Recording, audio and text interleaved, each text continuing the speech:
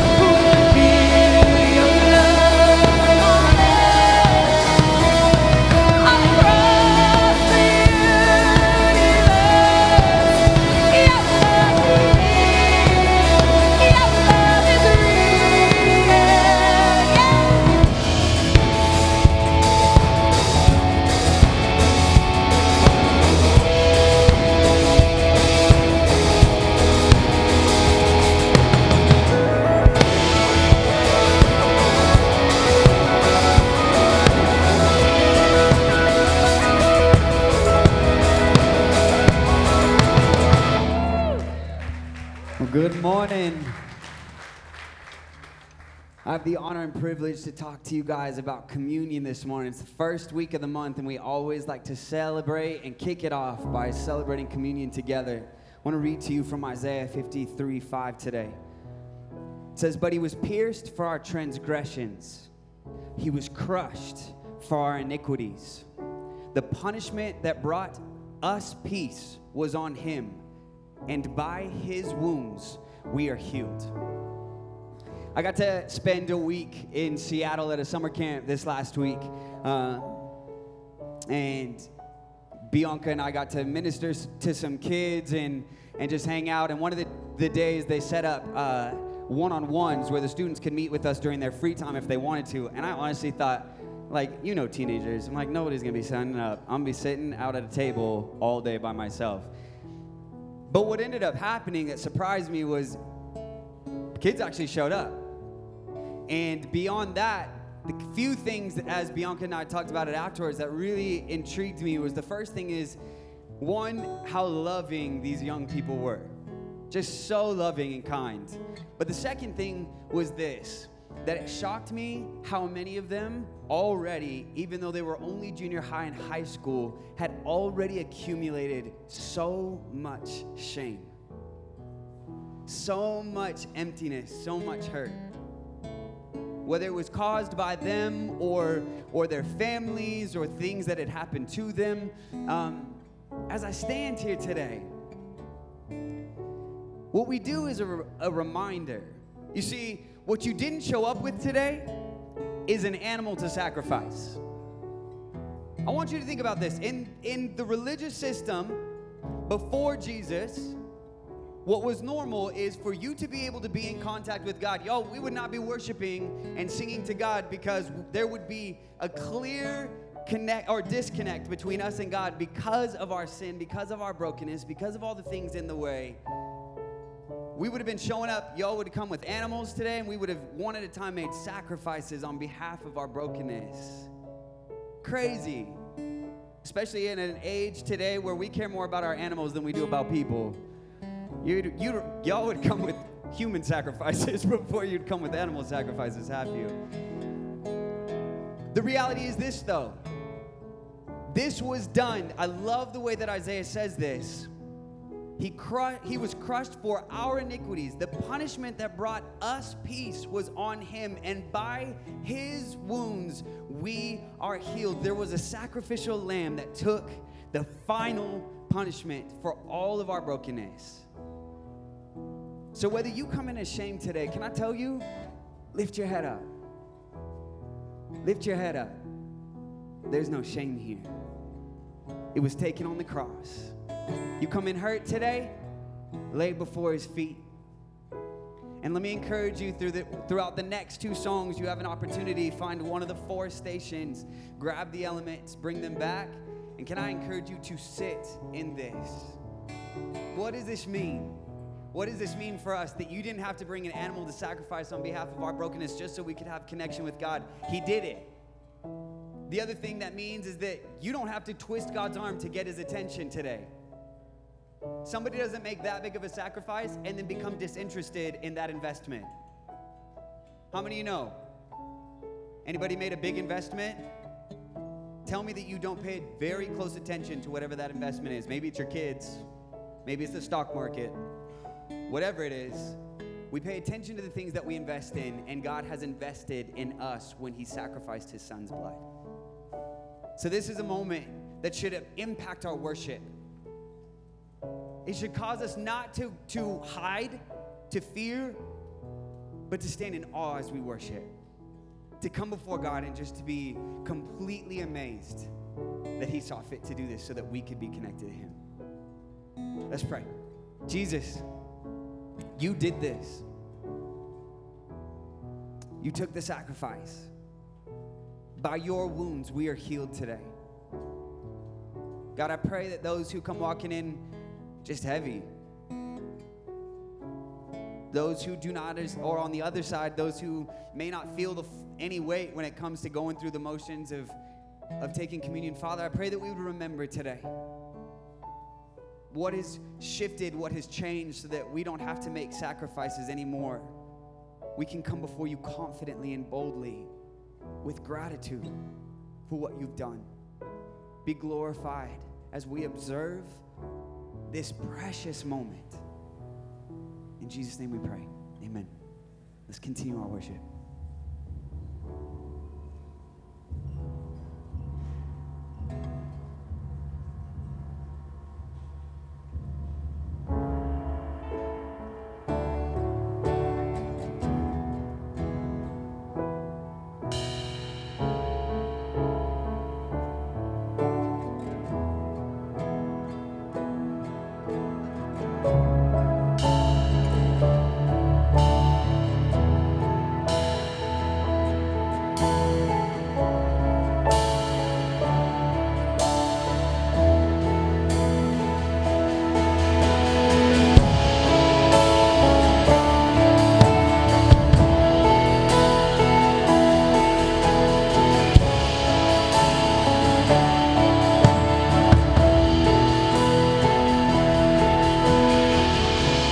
Speak to me when the silence steals my voice. You understand me.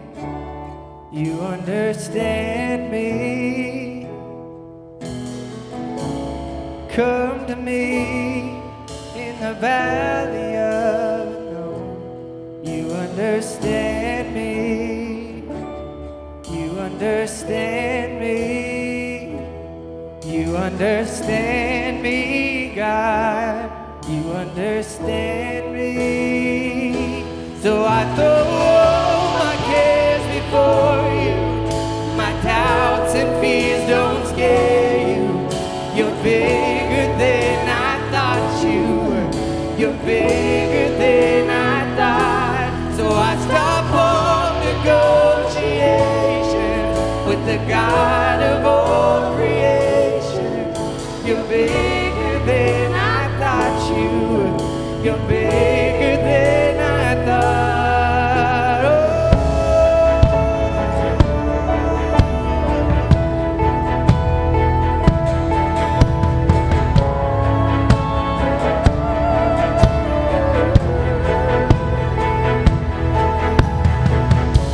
Oh, I believe, but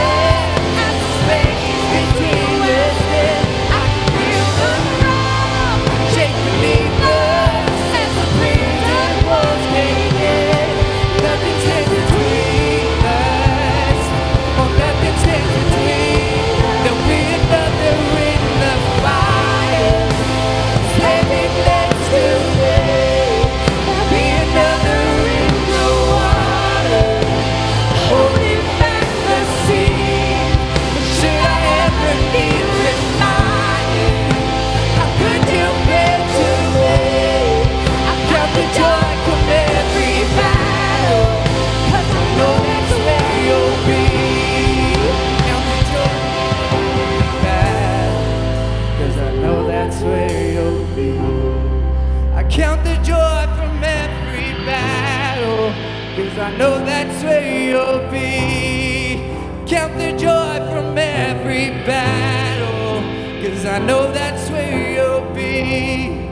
Count the joy from every battle, 'cause I know that's where you'll be. Good morning, Journey Church. I hope you guys are doing well. Why don't you do me a favor and take a seat? My name is Chase, and I get the privilege of chatting with you guys for a couple seconds. Can you hear me? Check, check, check. How many of us have birthdays in the summer? There are a ton of us. For some people, that's overwhelming, because if you have to remember all of those, it's not happening. But thankfully, we have something called Facebook that tells us exactly when people are having birthdays. And you don't even have to write them a note. You don't even have to type. You can just click a button and it sends them a happy birthday. How crazy is that? Pretty awesome. But I think some of the times it's funny with birthdays. Like maybe we had a friend that we met one time at college, and had one class with for one semester. But yet we have them on Facebook and we give them like a happy birthday. But then we have those people in our lives that are kind of around, and there's like expectations, which is funny. We had this summer, we had a proposal party. What is that called? Engagement party. There we go. Do you bring presents to an engagement party? Does anybody know? I don't know, honestly. I have no clue what the expectation is. And some of the time, I think we come to church and we're curious, what is the expectation of me? When it comes to tithing or giving, it's like, what is the expectation? Is it $5? Is it 10? Is it no one's looking? Cool, keep my money. Honestly, I think we have this question that kind of happens. I think the cool thing about this is, and something that made sense when I was preparing for this, is those people in your life that mean something to you, that have a place in your heart, we don't ask what is the standard, right?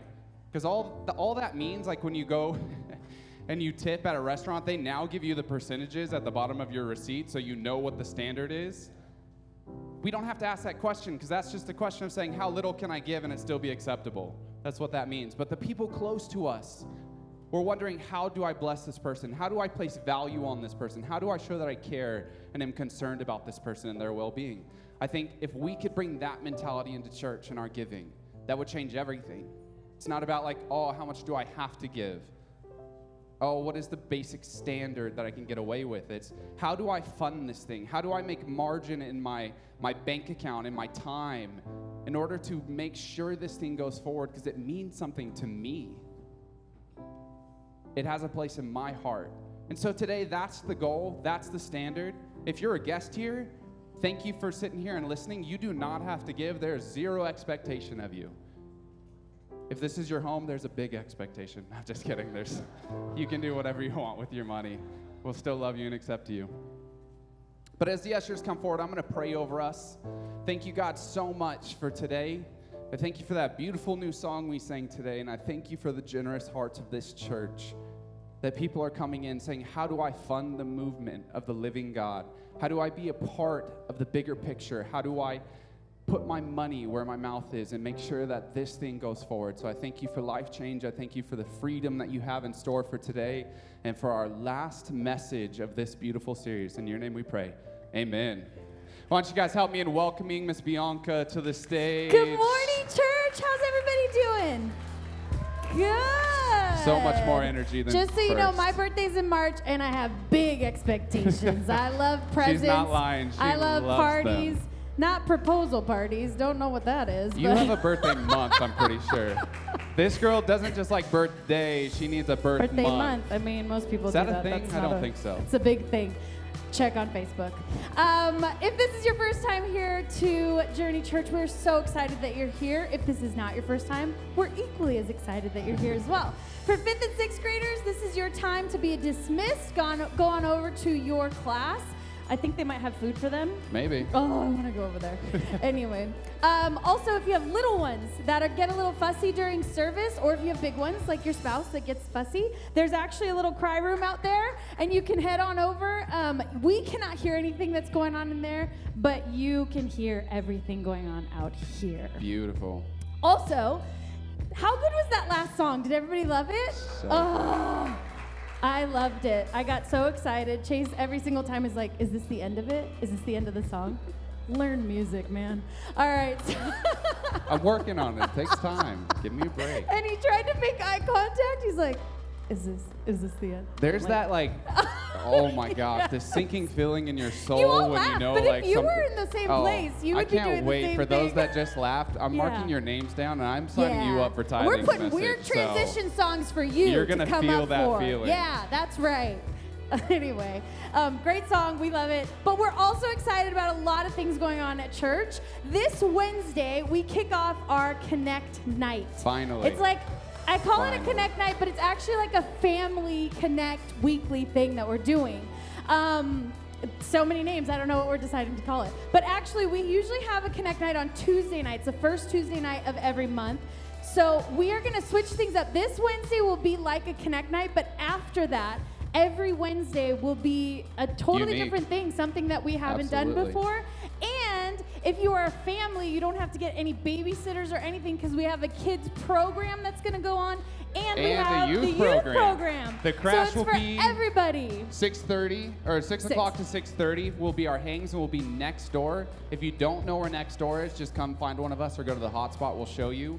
But it's going to be awesome. And then the gonna be program awesome. goes the same as the adults do, so we can all finish together. Yeah. It's going to be so It's cool. going to be so cool. So this is where the adults are going to be meeting. This week, the kids are going to be having a water night. So they can show up in their bathing suits. They're going to have all kinds of fun water games towels. outside. Yep. Adults, if you want to show up in your bathing suit, that'd be fine, but you're not going to be doing any water games, so it'd be kind of weird. But you're going to be in here, and it's going to be like a Connect event. So we're going to get to know each other, kind of have some conversations, laugh, and eat food. It's great. And then youth will be going on at the other building. This is going to be an every week event. It's going to be kind of like a midweek service, and we're really excited to kick this off, give space in our church to connect with each other and connect deeper with God. It's going to be amazing, so make sure you make it out. Also, where's all my ladies? I see you, even if you don't want to make a noise. We have Women's Retreat coming up this October. It's October 4th through the 6th. Last year we had it. It's going to be at the Oaks in Lake Hughes. So it's not too far. Moms, if you have little ones, you're not going to be that far from them in case you need to come back. It was such a great time to get together as women of the house and just really talk about the issues that nobody really wants to talk about, but we need to talk about because we like to talk, obviously. The total is $260, and today the $100 deposit is due. If you need help with it, please come see us. Any information you have on it is going to be out at the hotspot. So just go out those doors and go to the right. Please chat with somebody. If this is something that you want to do, it's going to be a great time for the ladies of our house. Yes, don't let money be an obstacle. We have sponsors, we have Yeah. all kinds of options. So if you would like to go there, just go get information and Yeah. take your next step. And then if money is an issue, just chat with us and we'll help you out. I think the last thing is, if you are a guest, we Yes. love having you guys here. Right outside these doors, we have a present for you. So don't leave without getting your present. I don't know what it is. Like a so- birthday present. Kind of. So it's a new anniversary present because it's your first time here. Awesome. Get it? Awesome. So this is the last week in our series. It is amazing, all about, who is it? Elisha. I always say Elijah, and I always that's get it wrong. wrong. Elisha. So as we get ready, why don't you guys stand up and meet somebody around you?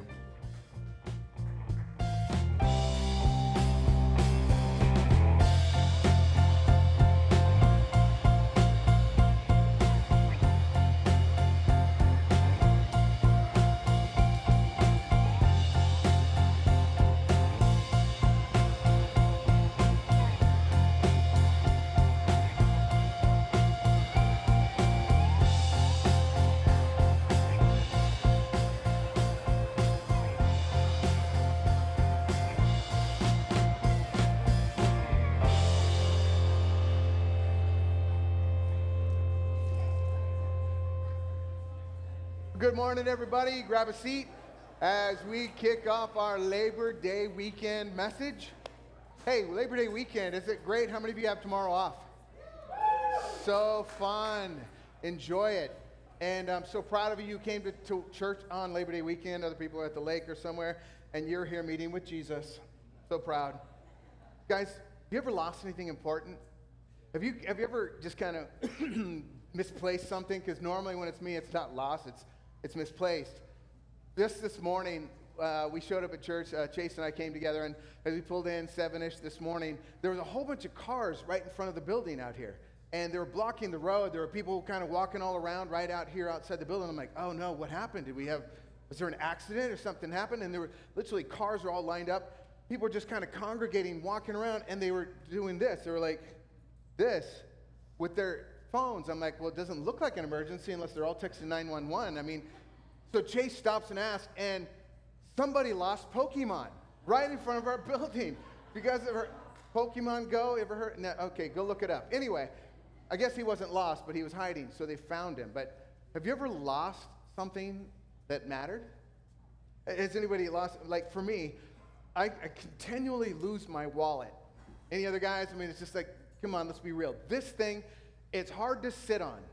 And my wife makes fun of me, but I'm like, well, sit on your purse. Come on, see how you like, because it literally, they're packed with all this stuff, but you sit on it, and all of a sudden you're just painful at first, and then your leg goes numb. And so I typically whip mine out and put it on the seat next to me, or somewhere handy so I'll remember it. But then it slides between the seats or usually in the car. And several times what's happened is I put it, like next to me, and then somehow when I'm getting out, it flips out on the ground. I don't notice it in the nighttime, and it's there in the morning, or else somebody else finds it. Thank the Lord for honest people. But I've lost things. But normally it's not lost, it's just misplaced. But have you ever been, some of you, like me, it's almost embarrassing to admit, so I'm going to use an old one so you don't think I've lost my mind recently. But when Gloria and I were just, starting in life, and we had, she was pregnant with Tyler, and it was time for the baby to come due, It was like the fullness of time. And here we were in our little apartment. It was nighttime. He was our first, and we'd never been through it before. And I'd been to all the coaching classes, so I knew the breathing techniques. I knew how to coach her, and I knew I was like the important guy in the room because I was doing the coaching. And all of a sudden she was like, it's time. And we'd been watching it over the hours as the labor pains got greater and greater. And she goes, it's time. We need to go. And so I'm running around the apartment grabbing the little bag that you have, the overnight stuff, and the first, the first toy that I want to give him when he comes out. I don't know why, but all that. And I'm on my way out the door, and I'm like, oh no. And I'm running around looking, and Lori's like, what? What are you looking for? I said, I can't find my glasses. She goes, they're on your face. All right, so maybe it's never happened to you. But I've lost things that I haven't actually lost. I just didn't know where to find them.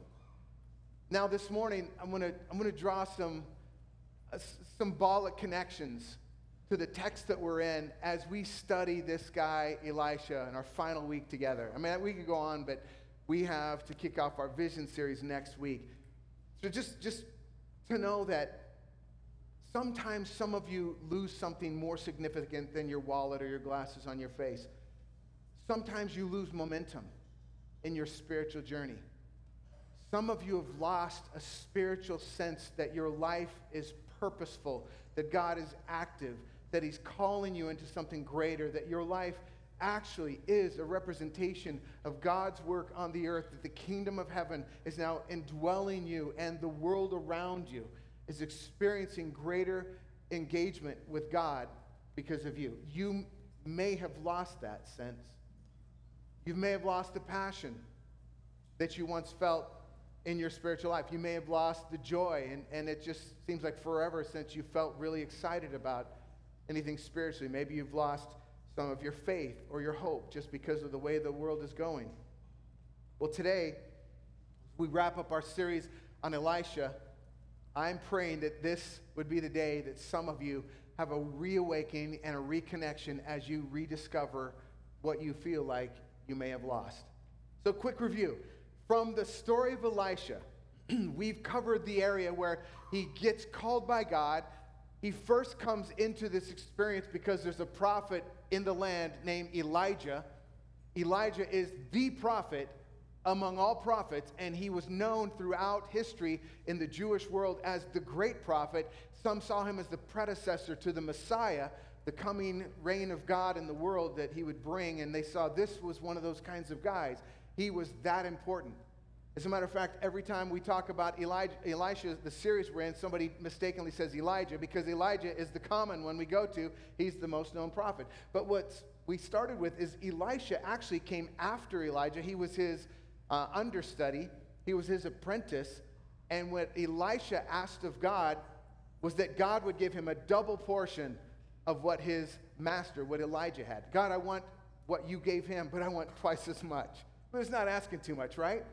But it's interesting that we find that Elisha has exactly twice as many miracles recorded in the text as Elijah, that God answered his request. And so the study we've been going in, we started where Elisha first receives his call, and what does he do? He takes the plow. He's a farmer. He's plowing with his ox and his equipment. He stops, he sacrifices them, and he burns the plowing equipment as a statement that I'm never going back. Once I'm all in with God, I'm never going back. I'm in. So we talked about how burning the plow of our life oftentimes can be us saying no to the things that were actually destructive and former ways of living that brought us less of a life than God intended. As a matter of fact, they put us at odds with God. Then we talked about digging ditches and how there was a season where the drought had gotten so bad that the land was absolutely barren and people were dying of no water. And that Elisha comes on the scene and he said, God tells you to dig ditches everywhere. Because God wants to do a miracle, and sure enough, God filled the reservoirs, all the ditches with water, and God teaches us that we can partner with Him, but He always wants our hands in this as an investment. He wants to work with us. He wants to be in it with us. And we watched, as Robert shared this great message about the widow who had run out of income. Her husband had died, and she was about to be, taken to court, have her children taken away because she couldn't afford to pay her debts. And she goes to the prophet, and the prophet says, hey, here's what I want you to do. Go gather every jar you can find. Get them from anyone everywhere and come back, and we're going to see what God would do. And sure enough, God reproduced the oil. As long as she had jars, God kept filling them. And our story, again, is when we trust God and we open our lives to Him, He fills what we give Him. He wants us to be in it with Him. And then last week we talked about this guy who had to come to God with his disease, and he had to humble himself. He was a very proud man, but he humbled himself. And we learned that when we actually humble ourselves and through obedience take the next step God is telling us to do, that we actually see the work of God alive in our lives. And so today, one of the most unusual miracles of all in the Bible. It seems like it doesn't really have a point, doesn't really have a purpose. You think about Elisha's other miracles. I mean, this is the guy who took poison water and turned it into good drinking water. This is the guy who literally raised a dead kid from the dead. This is the guy who actually, as we saw former week, he was a man who healed somebody of leprosy. He made a miraculous, provision of oil for a widow. And in the story that follows this one, he actually blinds an entire army just with a word, just a prayer, and the entire army goes blind. This is a miraculous guy. But there's this little story wedged in there that seems to have, what's the point of this? And today, we're going to talk about how this random guy encounters Elisha, random to us, and how God intervenes in the story. Little background. Doesn't seem like a big deal when you first read about this guy who loses an axe head, but then you get the story behind the story, and we find out what it means. So what happened was Elisha had reached a point in his ministry where he was doing amazing things. Young men were coming around him to be joined with him in his work. They wanted to be a part of what God was doing. One of the young men that came around him, they decided they needed to grow the ministry, the ministry school that he was running. So they went out and got axes, and they started cutting down lumber to build a bigger place. And one of the young men was chopping, and his axe head flew off. He lost it. What we realized, iron was extremely valuable, and it was very important. It was one of those life tools that they had to have back in those days. And the most significant thing, it was borrowed. This poor guy, it was like a kid in Bible college, literally. He was so poor. He couldn't afford his own axe, and he probably was living on ramen noodles and just, barely making ends meet. And he couldn't afford any of this, and we would basically call him a non-profit prophet. Anyway, our first observation of the story is this. Our big God cares. about small details. Our big God, we sang about him, across the universe, all these galaxies and lights in the sky that we don't even understand yet. We can't even get to the ends of our own galaxy to explore, much less the galaxies beyond, and there are billions of them.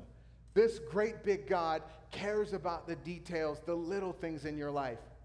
Somebody showed up with a headache this morning, and the music just made it worse, sorry.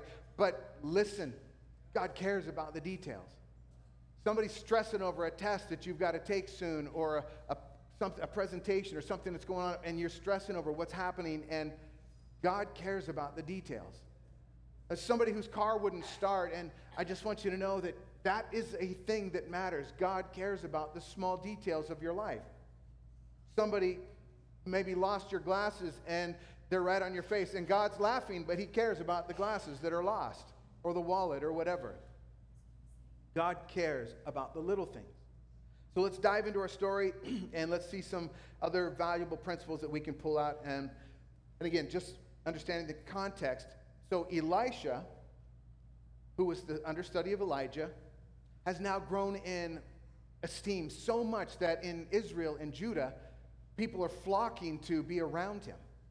And so he sets up this school, kind of like a rabbinical school, and all these young men start coming, and it starts growing and growing and growing, and they want to be under him. They want to learn. And so he calls this the school of the prophets. He literally sets up a school, like a seminary, for prophets. Would-be prophets now come to Elisha's school of the prophets. So there were so many of them, because they're saying, man, you are I've seen what you can do. You are the man. Can I study under you? That the school starts blowing up and expanding, and they don't have room for everybody. So that's where we pick up this study and the school this morning is 2 Kings chapter 6, we'll be in verse 2, which reads, So the company of the prophets said to Elisha, Look, the place where we meet is too small for us, right? Time for a building campaign. So let us go to the Jordan where each of us can get a pole, and let us build a place for us to meet. Let's build a place there. In other words, let's move this whole operation down by the waterfront. It'll be nice. Let's meet there. And he said, Go. And then one of them said, Well, won't you please come with your servants? I will, Elisha replied. And he went with them. They went to the Jordan and began to cut down the trees. Now, here's the action point. Don't miss this. As one of them was cutting down a tree, the iron axe head fell into the water. So picture this. Here's a young man. He's down by the water, just giving it his best. Chop, chop, chop, chop, chop. And all of a sudden, whoo, plop. You want me to do that again? It was good sound effects, folks. Just are you with me this morning? Okay, so the flying axe, the axe head comes off the, has that ever happened to you? I did it with a sledgehammer once. Whoop. Bad news. This one goes out into the river. Plop. So he yells, Oh no, my Lord, he cried out. It was borrowed. Anybody ever had that sick feeling, borrowed something and broke it? Anyway, the man of God asked, Where did it fall? When he showed him the place, Elisha cut a stick and threw it there and made the iron float. Let me say it again. He threw a stick in there and made the iron float. Lift it out, he said. I don't know if you understand what iron is, but it's like this. It's super heavy. And it said, Lift it out, he said. Then the man reached out his hand and took it. Now, besides God caring about the little details of our lives, one major point I want you to embrace today, and I'm going to talk about it metaphorically and symbolically. I'm going to connect it to you because I think there's something that somebody here needs desperately today. Here's what I hope you'll see. God knows how to help you find what you didn't mean to lose. God knows how to help you find something that you didn't mean to lose. As we talk about losing an axe head, losing the edge of our lives, what I want to do is I want to just kind of help you see how some of you may be in that point right now. And the question I have for you today is this. Have you lost your spiritual edge? And you don't have to answer out loud, please don't, but has anybody felt like you've lost your spiritual go, your spiritual passion, your spiritual oomph? There are those of you, and again, I'm talking primarily to Christ followers today, and if you're new to this, new to church, then you're going to appreciate this because you want us to be all about what we believe. You want us to live out what we say we proclaim, and what we are preaching, you want us to practice. And so you're going to appreciate this. But hey, Jesus followers, I'm talking to us, those of you who've made that decision to follow Jesus. And I want you to be real honest about this. Have you lost your spiritual edge?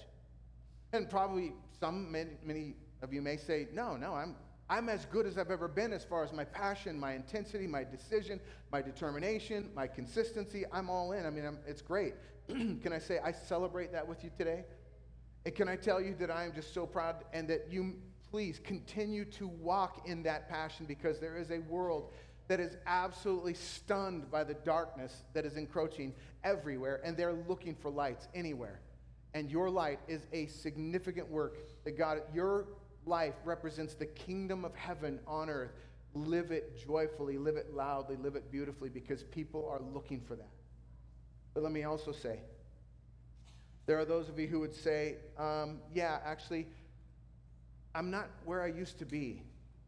I'm not who I used to be, and that's a bad thing. I'm not what I once was in a spiritual sense, and I feel a little lost. Let me just ask you this next question. How have you lost your spiritual edge? How? For some of you, you recognize maybe that your life used to be about the kingdom of life, about Jesus and his work, and used to be around the church. So whenever there was something going on, you were there. You were in the middle of it. You had a group of people that were around you that felt like they were your brothers and sisters in this life. And you all had faith that shared in common. You grew together, gained strength from each other, encouraged each other, prayed for each other. You even called out each other. You helped raise each other's kids. You helped manage each other's problems. You were in it together. And there was so much life from that. But then at some point things changed. Somebody started having kids, changed careers, somebody moved, and for whatever reason that circle collapsed, and you have not found a new support system in your faith. Some of you, there was a time when you literally felt like you were gifted by God for a reason, and you started using your gifts to serve others. You could serve the poor, or you served here at church, you served children or youth, and you were a part of something, and you felt alive when you did it, and when you used your gifts, you felt like God was smiling on you, and it was like, I feel like I'm a part of something that matters, and for some reason, during some season, change of job, change of life, change of whatever, you stopped, and you feel like it's been a loss in your life. Maybe for some of you, you were like a prayer person. In my day, they used to call them prayer warriors, because they were people who just, like, they took the needs of others and their own life, and they just went to God every day, and it's like, God, here's what I want to come for, and I believe in Jesus' name that you're going to work in this person's behalf, because you said if we touch anything, heaven and earth, man, you're going to work on our behalf, and you said if it meets your will, then I'm coming, because this is all according to your will. People knowing you, people loving you, people being healed by you. I'm praying in faith, because this lines up with what you're doing in the world. And you prayed, and you prayed, and you just saw results, and yet somehow, somewhere, that fire diminished. Maybe it was that you were really all about the scriptures. Maybe you shared your faith. Maybe it's just like everywhere you went, it seemed like everything connected to Jesus. For some reason, it's like you're having a conversation about somebody's broken car. Yeah, but you know what? I had that, and God, I prayed, and God did this. Maybe it was everything, just all roads led back to Jesus for you, and it was just so easy for you to just express that to people, having spiritual conversations, initiating those.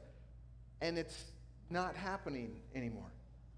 Maybe you had really clear understanding of what the scripture taught about how we're to live in this very challenging generation, and you had very clear convictions, because the Bible, what it said in black and white, you were like, yeah, it's there. What it didn't say, or what it was ambiguous about, you were okay with, but just like you knew your value system, and you walked in those values.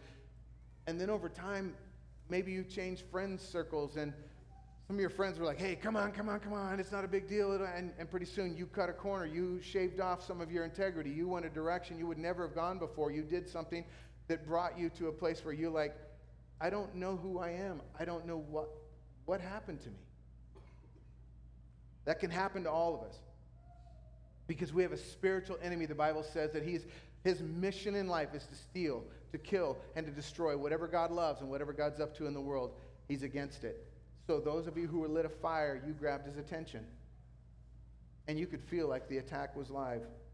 I remember in my faith journey, a couple particular times I want to share. Remember when I was first coming to experience Jesus. Now, I grew up in the church, and I was alive in the things of God pretty much from a young age. But when I came, our family moved us when I was leaving junior high into high school to a small community called Tulare from a smaller one called Delano. And we basically came into this church. Their youth group was alive. I don't know if you guys have ever experienced that, but it was like they were together 24/7. Excuse me. They were having such a great work of God in their midst. It was just like, it felt alive, and just to be there felt like, oh, this is so cool. It was the end of the hippie movement, and all the hippie communes and all that were big. Well, we just like kind of made that life. It wasn't living together. We were literally together 24/7. Every spare minute we had, like this group was together, and we just were watching and praying and learning and growing, and God was doing such great things in our life. And it transformed me, and I became like a little, fireball for Jesus in my high school. I mean, that was one of those times when I got up every morning and spent my hour with Jesus before I went to, my sophomore year of high school or whatever. I'm in there in prayer and reading and worship, listening to nothing but Christian music, because that's what we did then. And it was bad. But just saying, I started a Bible study on my high school campus. They just gather students around to tell them about the good things of God and what was happening. And I remember taking some of that Christian music. If you guys remember back in the 70s, it was Love Song, Chuck Girard, and a lot of these guys. And I remember sneaking the albums into the stack of albums they played over the loudspeakers during lunch and listening when Chuck Girard came out. I'm like, yes! They were all getting Christian music whether they wanted it or not. And I'm like, this is so cool till they found it and broke it. But anyway, that fire that I felt, that I couldn't wait to tell people about it.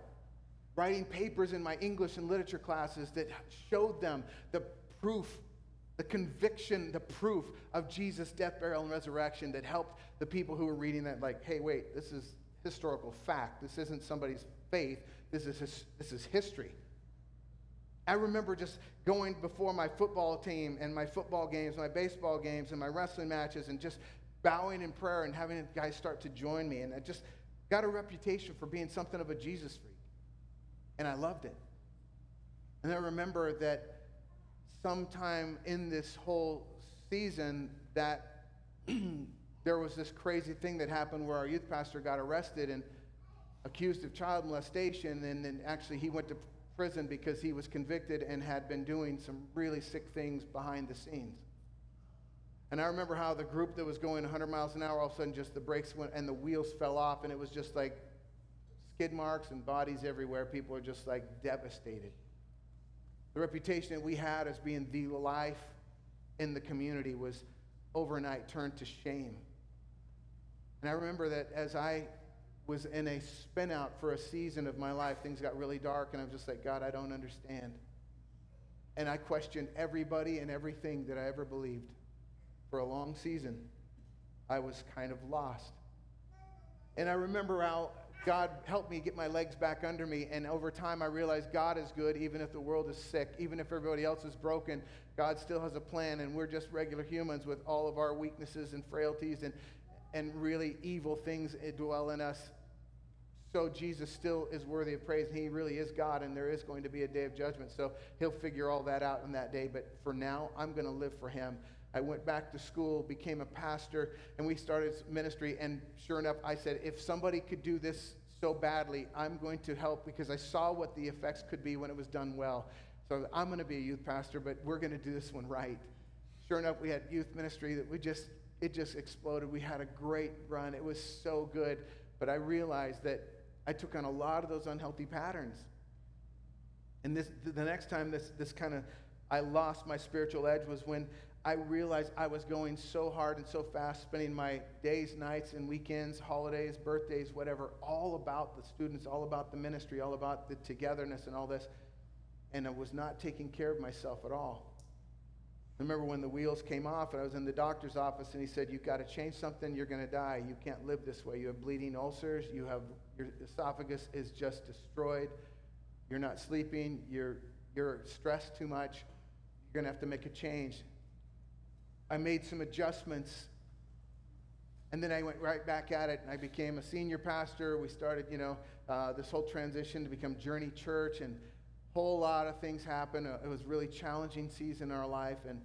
And honestly, it's led me to a point where, to be really honest, I got so lost in doing for God that I rarely had time to be with God.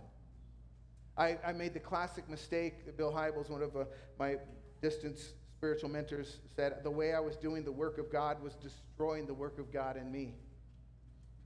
And I rarely took time to be still. I rarely took time to rest. I rarely took time just to get my breath and to say, God, what does it mean to be a child walking in the grace rhythms of the kingdom? How does a person do that?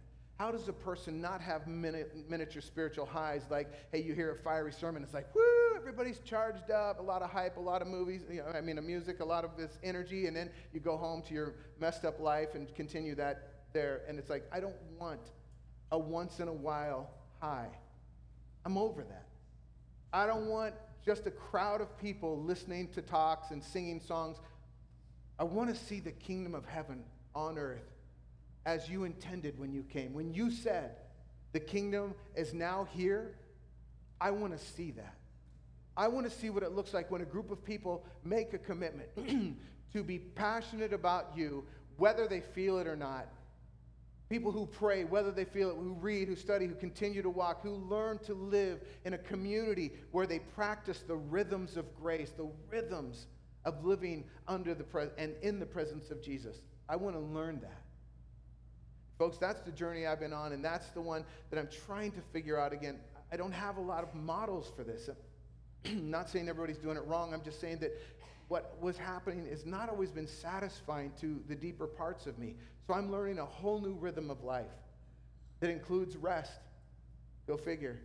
Never been good at that. Still can't sleep, but I'm just trying. And God is helping me heal from a lot of that. But this is what I discovered, that it's possible to be a full-time pastor and a part-time follower of Jesus. I've seen it all too often. It's possible to put the ministry before the actual relationship and lose your heart. It's possible to be a full-time parent and a part-time follower of Jesus when your priorities get that way. It's possible, I see it all the time, for you to be a full-time business person and a part-time follower of Jesus, a full-time student, part-time follower of Jesus, a full-time whatever. When you lose your spiritual edge, you need to look at what's your leading passion. Not what you feel excited or feel towards, but what your life is aiming and set up towards. If how you have arranged your life so that what is most important is fed the most, is getting the attention. If your spiritual life is not growing, something else is getting the attention. So I'm just saying, my season has come to a place where we're going to go into a whole new series. We're starting next week, our vision series. We talk about the way. And it's just a simple series of talking about what does it mean when we seriously say, I want to walk in the way of Jesus. I want to be an apprentice to Jesus. I want to learn what it looks like when we walk in the rhythms of grace as a community. And all the other stuff is important. I care about the music quality. I care about everybody's encountering, having a good experience here. But this is just going to be kind of a no-frills kind of experience where we're just going to talk, then we're going to share around tables, pray for each other, and just learn to be the people of God again. That's where we're headed. Some of you need this worse than I do. What do you do when you're swinging away at life, going full bore, and then the edge flies off? What do you do? How do you get your edge back? First of all, just a couple things to close with. One, you got to be honest about where you lost it. You got to be honest where you lost it. Verse 6, chapter 6. The man of God asked, where did it fall? Where'd you lose it, bud? The axe head isn't gone. It's just wherever you lost it. So where did you lose it? Where did you start to lose your spiritual edge, your momentum? You're smart people. I mean, you can look back in your life and you can realize that, hey, things were going great until, and you could put the until, and it's real stuff. It's not just insignificant. I had a child, had a change of careers, I had a marriage, or I had this thing that happened to me, I had a problem, had a health issue. I remember when I took a wrong turn with some friends, I made a decision at a party. I remember when I stopped the spiritual momentum disciplines. I remember. Some of you, it's because of a secret that just kind of got, You just got carried away, and the guilt and the shame has kept you away. I'm telling you, this is so important. Maybe you even blame God because of the church that you go to changed something. The people changed something. The pastor was a weirdo, like, he wears jeans and Hawaiian shirts and stuff instead of a suit. I don't know. Maybe you have found a reason to roll back your passion and direction. It's like, I can't trust people. You're right. Can I just be honest? Everybody's just a person. We're all just regular people, just trying at different levels to move our agenda and praying that this agenda that I have is not mine. I'm praying that the agenda I have is truly what Jesus said, that they may know you. That they may know you. That's my agenda. And I'm just saying that the life groups and all those kinds of things, and you had them, maybe you don't have it now. What was it that caused you? Where did you lose your edge? And then next, this is powerful. With God's help, it's time to take back what you lost. Time to take it back. With God's help, man, you can reclaim that thing. Our God specializes in helping you find what you didn't mean to lose. Verse 7, 6 and 7. He showed him the place.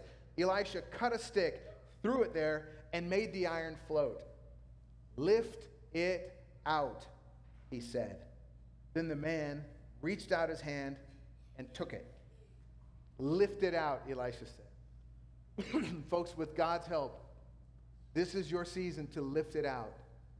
Lift your life back out of that rut. Lift your mind back out of that pit. Lift your eyes back to the one who gave you life. It's time to lift it out. With God's help, take back what you lost. Remember a couple weeks ago we studied ditches. Only God can send the water, but he asks you to dig the ditch. What about the oil? Only God can provide the oil, but he asks you to collect the jars. What about Naaman? Only God can heal the sickness inside of us, but he asks you to get in there and dip in whatever he's called. Get in his presence, to be obedient in the small things. The moment you start thinking, maybe I can get it back, I'm hoping again, I'm believing again, there's going to be a voice in the back of your head. The evil one's going to start saying, no, you can't. No, you've gone too far. You've done too much. You're too far gone. But let me just tell you, with God, it's not too late to become the person you've always wanted to be. It's not too late. It's not too late to get back what you thought you could never have again. It's not too late to have the life that you feel like God has put before you and said, this is the life I want for you, but for some reason you've been sidelined. It's not too late to have what you used to have or have even more. Haven't gone too far, you haven't done too much. The blood of Jesus is more powerful than your stain, your sin, your failures, your background, your baggage. It's more powerful than all of that. You can get it back. The spiritual edge to your life, the spiritual edge. Our God specializes in helping you find what you didn't mean to lose. So what does he want you to do next? What's your next step? Here's what you do. You do what you can do and trust God to do what you cannot do. Can you make an iron axe head float? No. But you can reach out and grab what he brings within reach. Can you lift yourself out of depression? No. Maybe you can't, but you can move in the direction of what a piece of wisdom somebody gives you, a open door for some counseling, some care, a change of ways of thinking. You can step in the direction. You can reach out and grab what he puts within reach. Can you create spiritual passion and faith? I can't do that. But we do know faith comes by hearing, and hearing comes from the Word of God. And the more time I'm in it, the more I understand his ways, and the more I get excited about it, my faith grows. The more time I pray, the more time I see answers to prayer, and I realize that God is real, and this thing is the best thing in the world. I can choose to worship even when I don't feel like it. I can choose to pray. I can choose to share my faith when people need to hear the hope of the world in me. You can search for God again, and you will find him. The Bible says, you will seek me and you will find me when you've searched me with all your heart. Seek and you will find. Ask, the door, knock, ask, seek, that whole thing. Jesus said, I want you to have this. Lift it out. Grab it. Revelations 2, 4 and 5, Jesus is speaking to the church, and he said there's a season in life when all of us reach a place where we lose where we were. We lose what we cared about, the passion that was there. And he says, you've forsaken the love you had at first. Consider how far you've fallen, then do what? Repent, he says. In other words, turn around. Repenting means I was going this way. I changed my mind. I changed my direction. I go this way. Change your mind. Turn back and do the thing you did at first. You want a great marriage? Then come back to the places you were when you sparked that love in the first place. You want a great relationship with God? Then go back to that place where you first encountered and felt like it was alive, and continue to do those things that make love alive in you. If you do what you once did, you can have what you once had, and that was my story. That is becoming my story. My story continues. So does yours. As we close today, as the band comes, as they can, get ready to wrap us up in a worship song, I want to pray for you. I want to pray for those of you who feel like, man, I had this spiritual momentum, or I want to have spiritual momentum. Maybe you never had it, but you want to have an encounter with God that's real and lasting. You don't want just another high. You don't need another hype sermon. You don't need another flashing light to help you understand that God loves you. What you need is a sustainable way of living in the rhythms of grace, in a community of support that people are following Jesus, where they take seriously you and your spiritual life. And that's what I pray we are. We are becoming. And I want to pray for you that you decide to grab whatever it is God puts within reach for your next step. Maybe it's the Wednesday nights. Maybe it's a life group. Maybe it's serving. Maybe it's whatever. But I'm going to pray that you would see it, would grab it, and that the days ahead will be better than the days behind, because we serve a God who specializes in helping people find what they didn't mean to lose. Let's pray. God, as we close out our series, I'm so excited about the thing that you're doing and have been doing over the last year and a half, 2 years, right here in our church. We've had our seasons of disappointment. We've had our seasons of change. We've seen folks come and go. We've seen buildings, this and that. But God, what we have yet to see is what it looks like to live in sustained rhythms of your grace, to live as people of the kingdom together in a way that really impacts our lives and community. We want to see that more than ever. You can bring the people or not, but what we want to do, Lord God, is commit our whole selves to you. We want to burn the plow and go all in with you. We want to dig the ditches and prepare for the rain. We want to see what you'll do when we anticipate and pray and ask for you to work. We want to bring as many jars as we can find, because we know that the oil, the miracle comes to those who anticipate it and are prepared. We want to prepare ourselves for your work, oh God, and we want to just take the next step to grab a hold of whatever it is you've placed before us to regain what we thought we lost. I pray today for everyone here who's feeling that. And if that's you, I want you just to pray between you and God, make us a prayer of total surrender that, God, whatever it has been, whatever it was, whatever has happened, I confess my part, whatever I did that was somehow caused me to lose my edge. I confess it, and I ask you, forgive me and help me to reheal, renew, to return, repent. And God, for the things that are out of my control that have hurt me, I ask you to heal me and ask you to give me the courage to move forward. For the disappointments and the challenges and the trials, God, I pray that you would give me courage and strength to sustain me as I go through them, because I want to see what you have in mind when I give you my whole life. I'm yours, and I pray this in Jesus' name. Amen. Stand with me. We're going to worship together before we leave, and let's head out of here and reclaim that. Let's sing.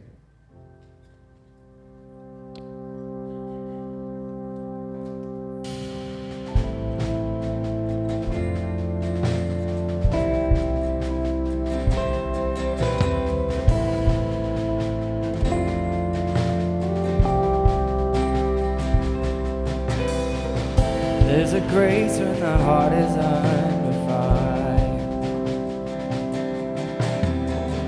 Another way when the walls are closing in. Man, I look at the space between where I used to be and this reckoning. I know I will never be alone. There is another in the fire standing next to me. There is another in the water, holding back the sea. Should I ever need